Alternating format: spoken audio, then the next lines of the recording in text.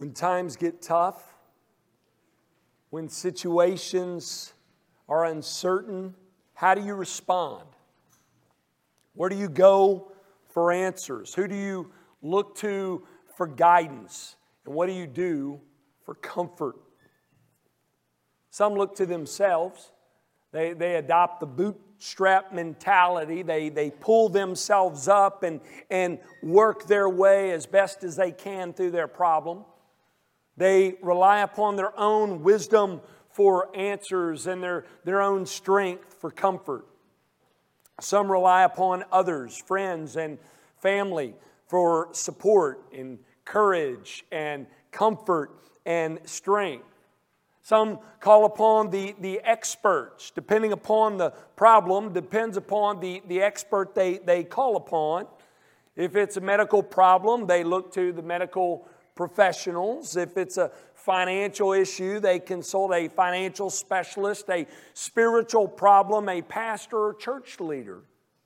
Well, it's not bad to use the God-given wisdom and strength the Lord provides and has blessed us with and rely upon the friends and family, especially our church family and medical professionals and Christian leaders when times get tough. We know God works providentially through those individuals. Where are we to go first? Where are God's people to go first? What's to be our first response? What are we to think? How are we to respond? Where do we go when times get tough? We learn our answers to those questions in Luke chapter 8. If you have your Bibles, turn there now. Luke 8, continuing our study through Luke. We're going to be looking at verses 22 through 25 this morning. A very familiar story to many of you.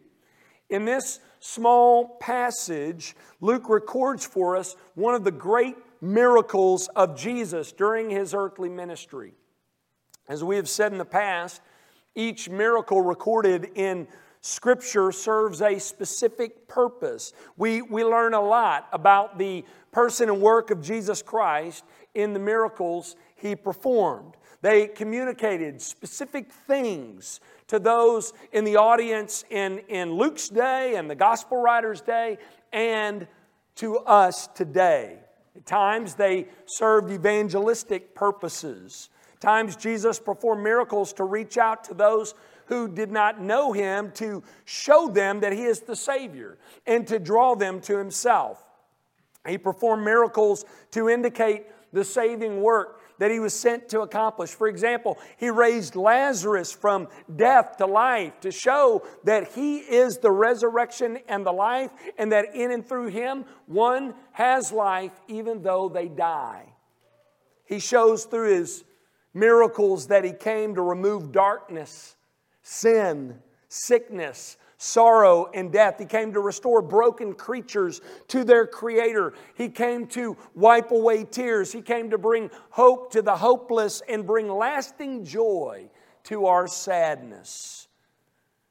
Jesus also reserved certain miracles for His disciples to reveal to them how they are to live their lives for Him. Certain miracles were meant to reveal how to live the Christian life in the context of suffering. How to be a Christ follower when tough times come and the storms of this life hit hard. The miracle in focus this morning is that kind of miracle that serves that kind of purpose. Luke chapter 8, verses 22 through 25. Let me read the passage for us, and then I'll draw out some key principles for us from this passage. Let's read it together. This is God's Word, believers. Hear it. One day He got into a boat with His disciples, and He said to them, "Let us go across to the other side of the lake." So they set out. And as they sailed, He fell asleep. And a windstorm came down on the lake, and they were filling with water and were in danger. And they went and woke Him, saying, "Master, Master, we are perishing." And He awoke and rebuked the wind and the raging waves, and they ceased, and there was a calm. And he said to them, "Where is your faith?" And they were afraid, and they marveled, saying to one another, "Who then is this, that he commands even the winds and the water, and they obey him?" Let's pray. Father, speak to us now by your Spirit through your word. Equip us to hear it. Prepare us to hear it. Equip us to live our Christian lives faithfully for you through the darkest of times and the most difficult of storms. We pray these things in Jesus' name. Amen. Believers, there are three key truths we learn from this story. One, we learn that trials are the norm and not the exception. Two, we learn that Jesus is to be sought and trusted in the midst of trials. And number three, there is purpose behind trials. First, notice, trials are the norm and not the exception. Look with me again at verses 22 through 23 of Luke 8. One day he, that's Jesus, got into a boat with his disciples. And he said to them, "Let us go across to the other side of the lake." So they set out. And as they sailed, he fell asleep. And a windstorm came down on the lake, and they were filling with water and were in danger. Here at the very beginning, we're introduced to the conflict in the story. Every good story has conflict, right? And in this story, the conflict is the windstorm. Jesus has his disciples get into a few boats. We learn in Mark there were a few boats. And Luke, his focus is primarily on the boat that Jesus is in, but he does say they when referring to the boat. So there's more than one boat. And he says, let's get in these boats and let's go to the other side of the lake. And as they're out on the water, a windstorm came down on the lake. Not your typical storm. The wind was so strong that the water from the waves, we're told in other accounts that they were breaking the ships and they were filling the boats. And they were in danger. The story, as Luke tells it, makes it seem as if this storm came upon them quickly and without warning. Had there been signs before setting out, they might have had a back and forth with Jesus about the safety of this venture. At times, storms can come upon us without warning, can't they? Your day's going like normal and you get a phone call that there's been an accident. You go for a routine checkup. The doctor comes back and says that there's a problem. You're with your loved one 1 minute and they're gone the next. There are people with stories like this through this room, in this community, and beyond. We shared a few stories with you at the first of service, which should tell you and me something. It should tell us that the life that we are living right now is filled with trials. Our life is one of losses and crosses. Trials aren't the exception, they're the norm. They're the rule. Jesus said that himself, did he not? John 16:33, in this world you will have what? Trials, tribulations, difficulties. So often we respond to the storms in this life with our hands raised in confusion. We treat trials as if they're the exception and ask when they come, why is this happening to me? I had this happen to me this week, personally. This shouldn't be. Why, Lord? We've grown fat and happy in this Western world, so much so that we expect to be exempt from trials when they come. While we shouldn't go looking for them, believe me, they'll find us. We shouldn't be surprised when they come. Trials are the norm because the world is broken.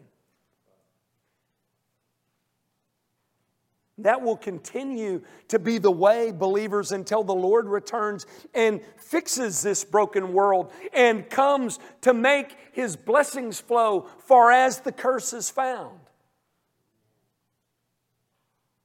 So folks, when the diagnosis comes, when the economy wrecks your retirement plans, when you lose a loved one all too soon, that's just life telling us, welcome to this fallen world.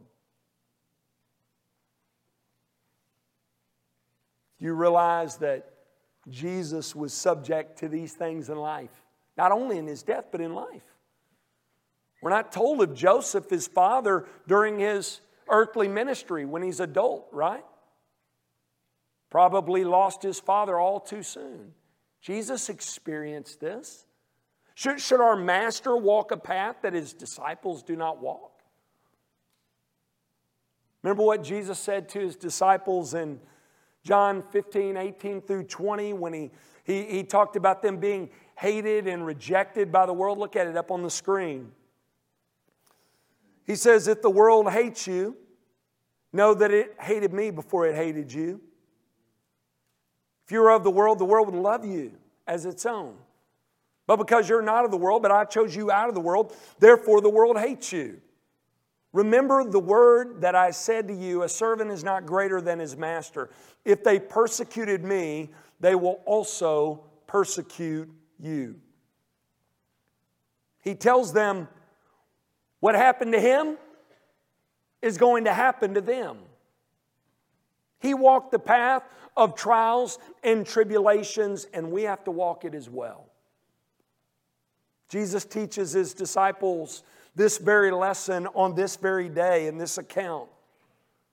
He shows that our lives are filled with trials, with storms, with losses and crosses. They are not the exception, but they are the norm. So don't be surprised when they come, but do look to Jesus. That's point number 2.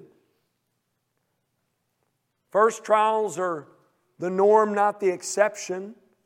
But second, we're to know as well that Jesus is to be sought and trusted in the midst of trials.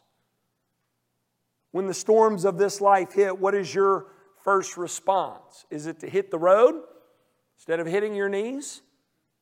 Trying your best to work your way in your own strength out of that bad situation? Or is it to hit your knees, to fall before Jesus, to look to Him for rescue, to seek Him for deliverance? We learn in this story that while our lives are filled with trials, Jesus is the solution. When the storms of this life hit, the answer is not man up. Pull yourself up by your own bootstraps. The answer is not look within yourself. The sun's going to come out tomorrow. When the going gets tough, the tough get going. None of those are the answers. None of those are adequate. The answer is Jesus. When it's bankruptcy, the answer is Jesus. When it's cancer, the answer is Jesus. When it is the loss of a loved one, the answer is Jesus.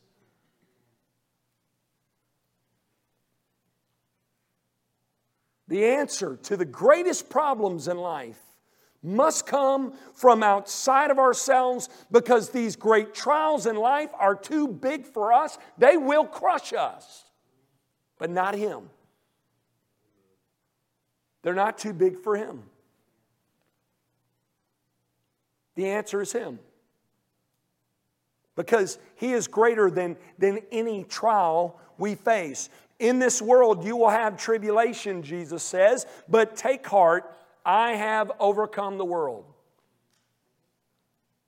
Tony Evans, when commenting on this verse of Scripture, said this. It's a lengthy quote, but I don't want to deprive you of any of it. Look at it.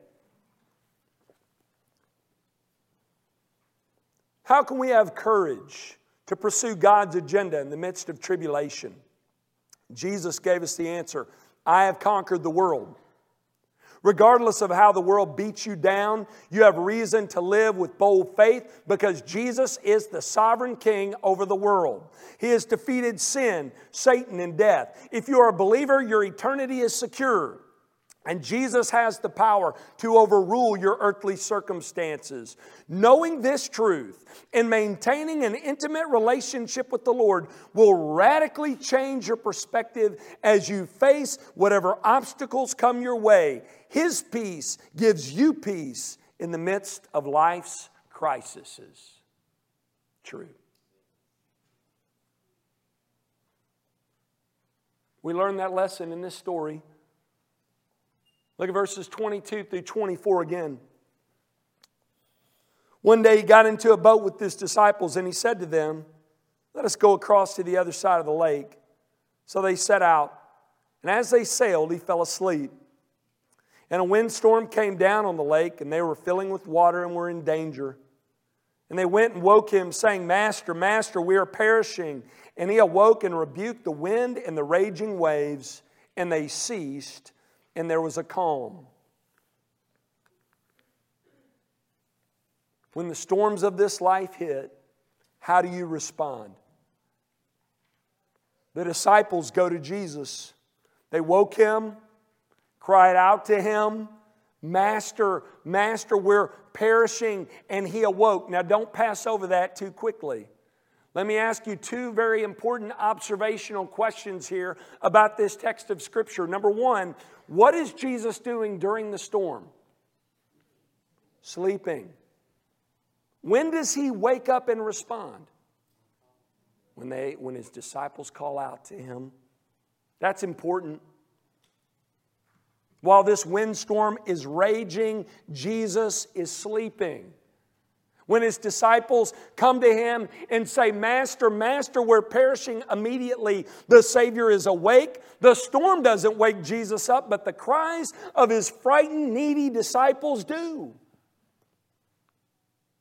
While the storms are too much for us, they're not too much for Jesus. That's why our first response should be to cry out to him. And when we do, he hears us and he responds. In this story, he calmed the storm.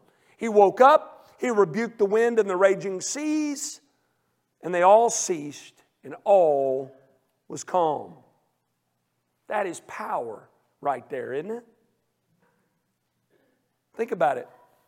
Is there any force more out of control than the weather? How arrogant are we to think that we can control climate change? What are we thinking?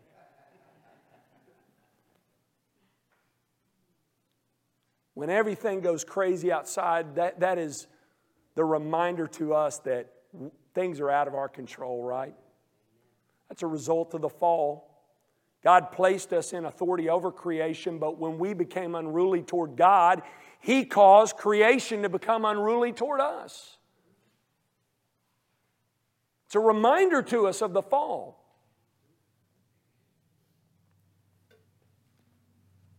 Yet we see here that Jesus speaks and the storm ceases. What is Luke showing us here? He's showing us who is in the boat with the disciples. Luke is drawing our attention to the person and power of Jesus. He especially does that when he shares what the disciples do and what they say about Jesus next. Look down in verse 25. Notice how they respond. "And they were afraid, and they marveled, saying to one another, 'Who then is this, that He commands even the winds and the water, and they obey Him?'" Notice first they were afraid.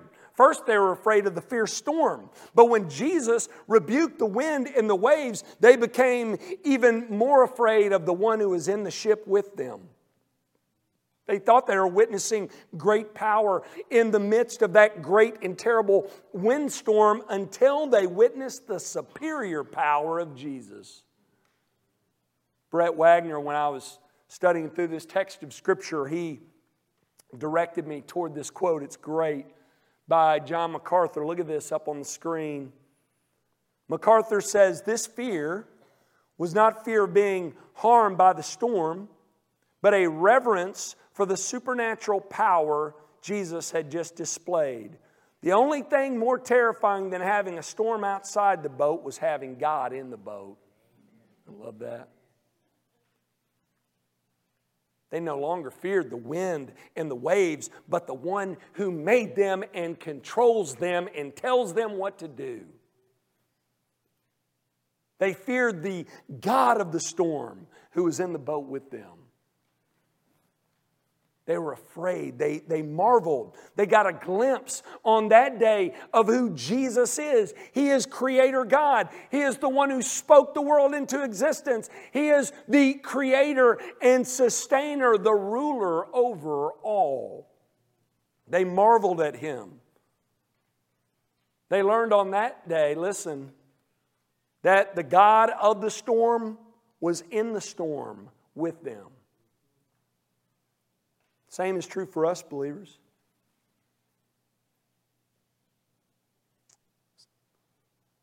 The God of the storm is in the storms with us. Now, it doesn't mean He'll always respond to our storm in the same way. Sometimes He rebukes the wind and the waves of tribulation and brings calm right away. Other times, He allows for the storms to rage on for a time, but there is purpose in both.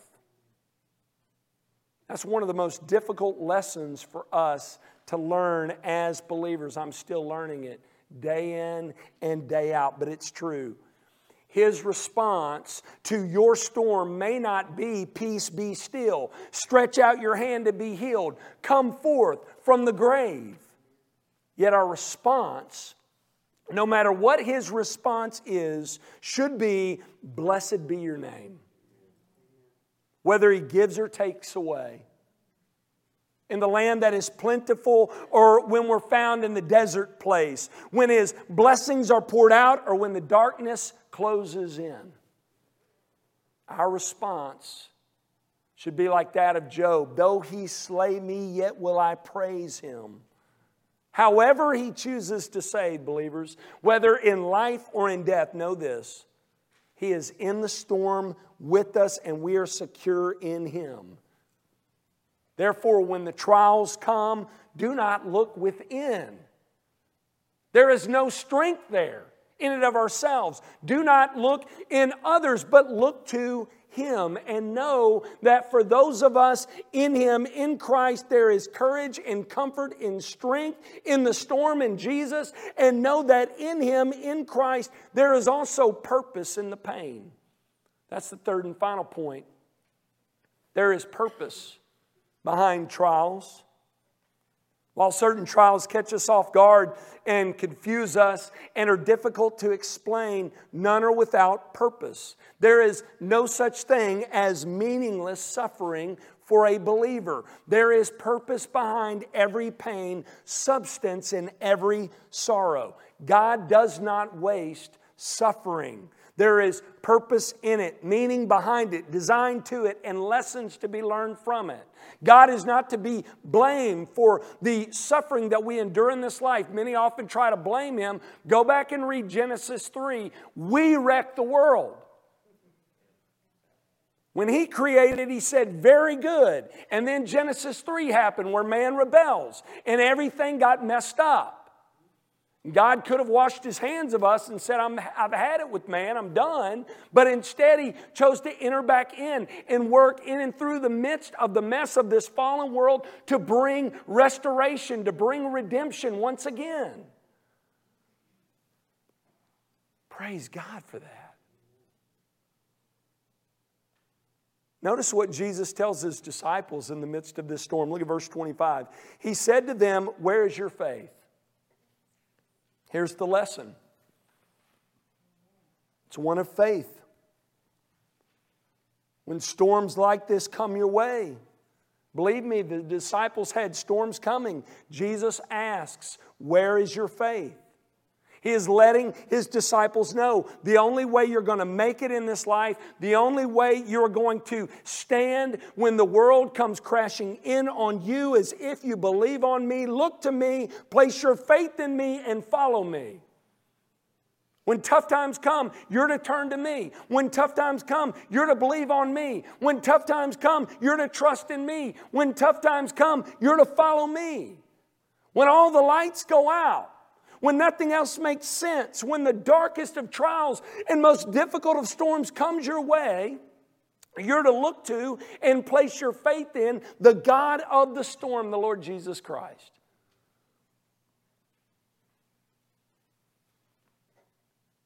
Believers, when the storm comes, where is your faith? Do you understand that storms are not the exception, they are the rule?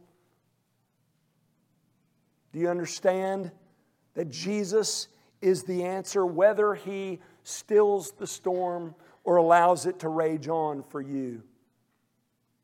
Is your hope and trust in the one who controls the wind and the waves? I pray that you, by God's grace, would know God does not waste suffering. There is purpose in it, meaning behind it, design to it, and lessons for you to learn in it. Pray that you would know, however the Lord chooses to save, that He is in the storm with you and you are secure in Him. David said it best in Psalm 27. When the Lord delayed bringing him relief from his enemies, he said this, look at it up on the screen. The Lord is my light and my salvation. Whom shall I fear? The Lord is the stronghold of my life. Of whom shall I be afraid? When evildoers assail me to eat up my flesh, my adversaries and my foes, though an army encamp against me, my heart shall not fear. Though war arise against me, yet I will be confident. One thing I have asked of the Lord, that will I seek after, that I may dwell in the house of the Lord all the days of my life, to gaze upon the beauty of the Lord. Is that your desire? Is that what you seek more than anything else? Listen, sometimes in the trials of this life, you have answers to your questions there. Maybe you're here this morning and you're trusting in Christ alone for your salvation, but you're in a dark and difficult place and you're having a tough time making heads or tails of what you're going through and how to endure what you're going through. I want to encourage you this morning to respond in the way Jesus calls for here and the way David does here in Psalm 27. Go to the Lord. Think deeply on who He is and what He's done for you, and look to Him and trust in Him and follow Him. Maybe you're here this morning and you're suffering, but what I've been sharing with you about the God of the storm is just completely foreign to you. That any sort of hope and happiness and joy can be found in the darkest of times. And the reason why is because you don't know the God of the storm. I have good news for you today. You can come to know Him this very day, this very hour. But for that to happen, you must first realize that not only has the world been ruined and wrecked because of sin, you have been ruined and wrecked because of sin. You have forsaken the Lord. You have turned away from Him. You have gone at life on your own, apart from and opposed to Him. He created you to live for Him, for His glory, and you rejected that and are now separated from Him because of your sin. You must come to realize that. While God in the very good beginning created us to live in a relationship with Him under His rule and reign, we rejected that. We chose to go at life on our own. That's the way some of you have been living up to this point in your life. You have failed to live the life God created you to live. You've been trying to maneuver the best way you can through this dark and difficult world on your own, trying to carve out your own existence apart from God. God commands us to forsake that way of living and give our lives up and over to Him. And He has made that possible for us. He has made a way for us to be restored to Him by becoming one of us in the person of Jesus Christ. God the Son became one of us. He entered into the mess of this world. Entered into this dark, sin-stained world as our light and our salvation. He came to live a life of poverty and suffering for us. And He did it perfectly. He endured the darkest of trials, the most difficult of storms for us by laying His life down in our place at Calvary, dying a painful death on a shameful cross for us, enduring God's wrath for us in order to save us from the most dark and difficult of storms, God's wrath that will be poured out on sinful humanity. He lived, died, and rose again so that He could forgive us and rescue us and raise us up to life in Christ. Through Christ we're saved. Through Christ we're restored to God. And God tells us in His Word that what is required of all men for them to be saved is for them to repent and believe on Jesus. To forsake sin and place faith in Christ alone for salvation. Have you done that? Is Christ Lord of your life? Have you taken the reins of your life? Have you given them over to the Lord Jesus Christ? I pray you would today and be saved. Let's pray together.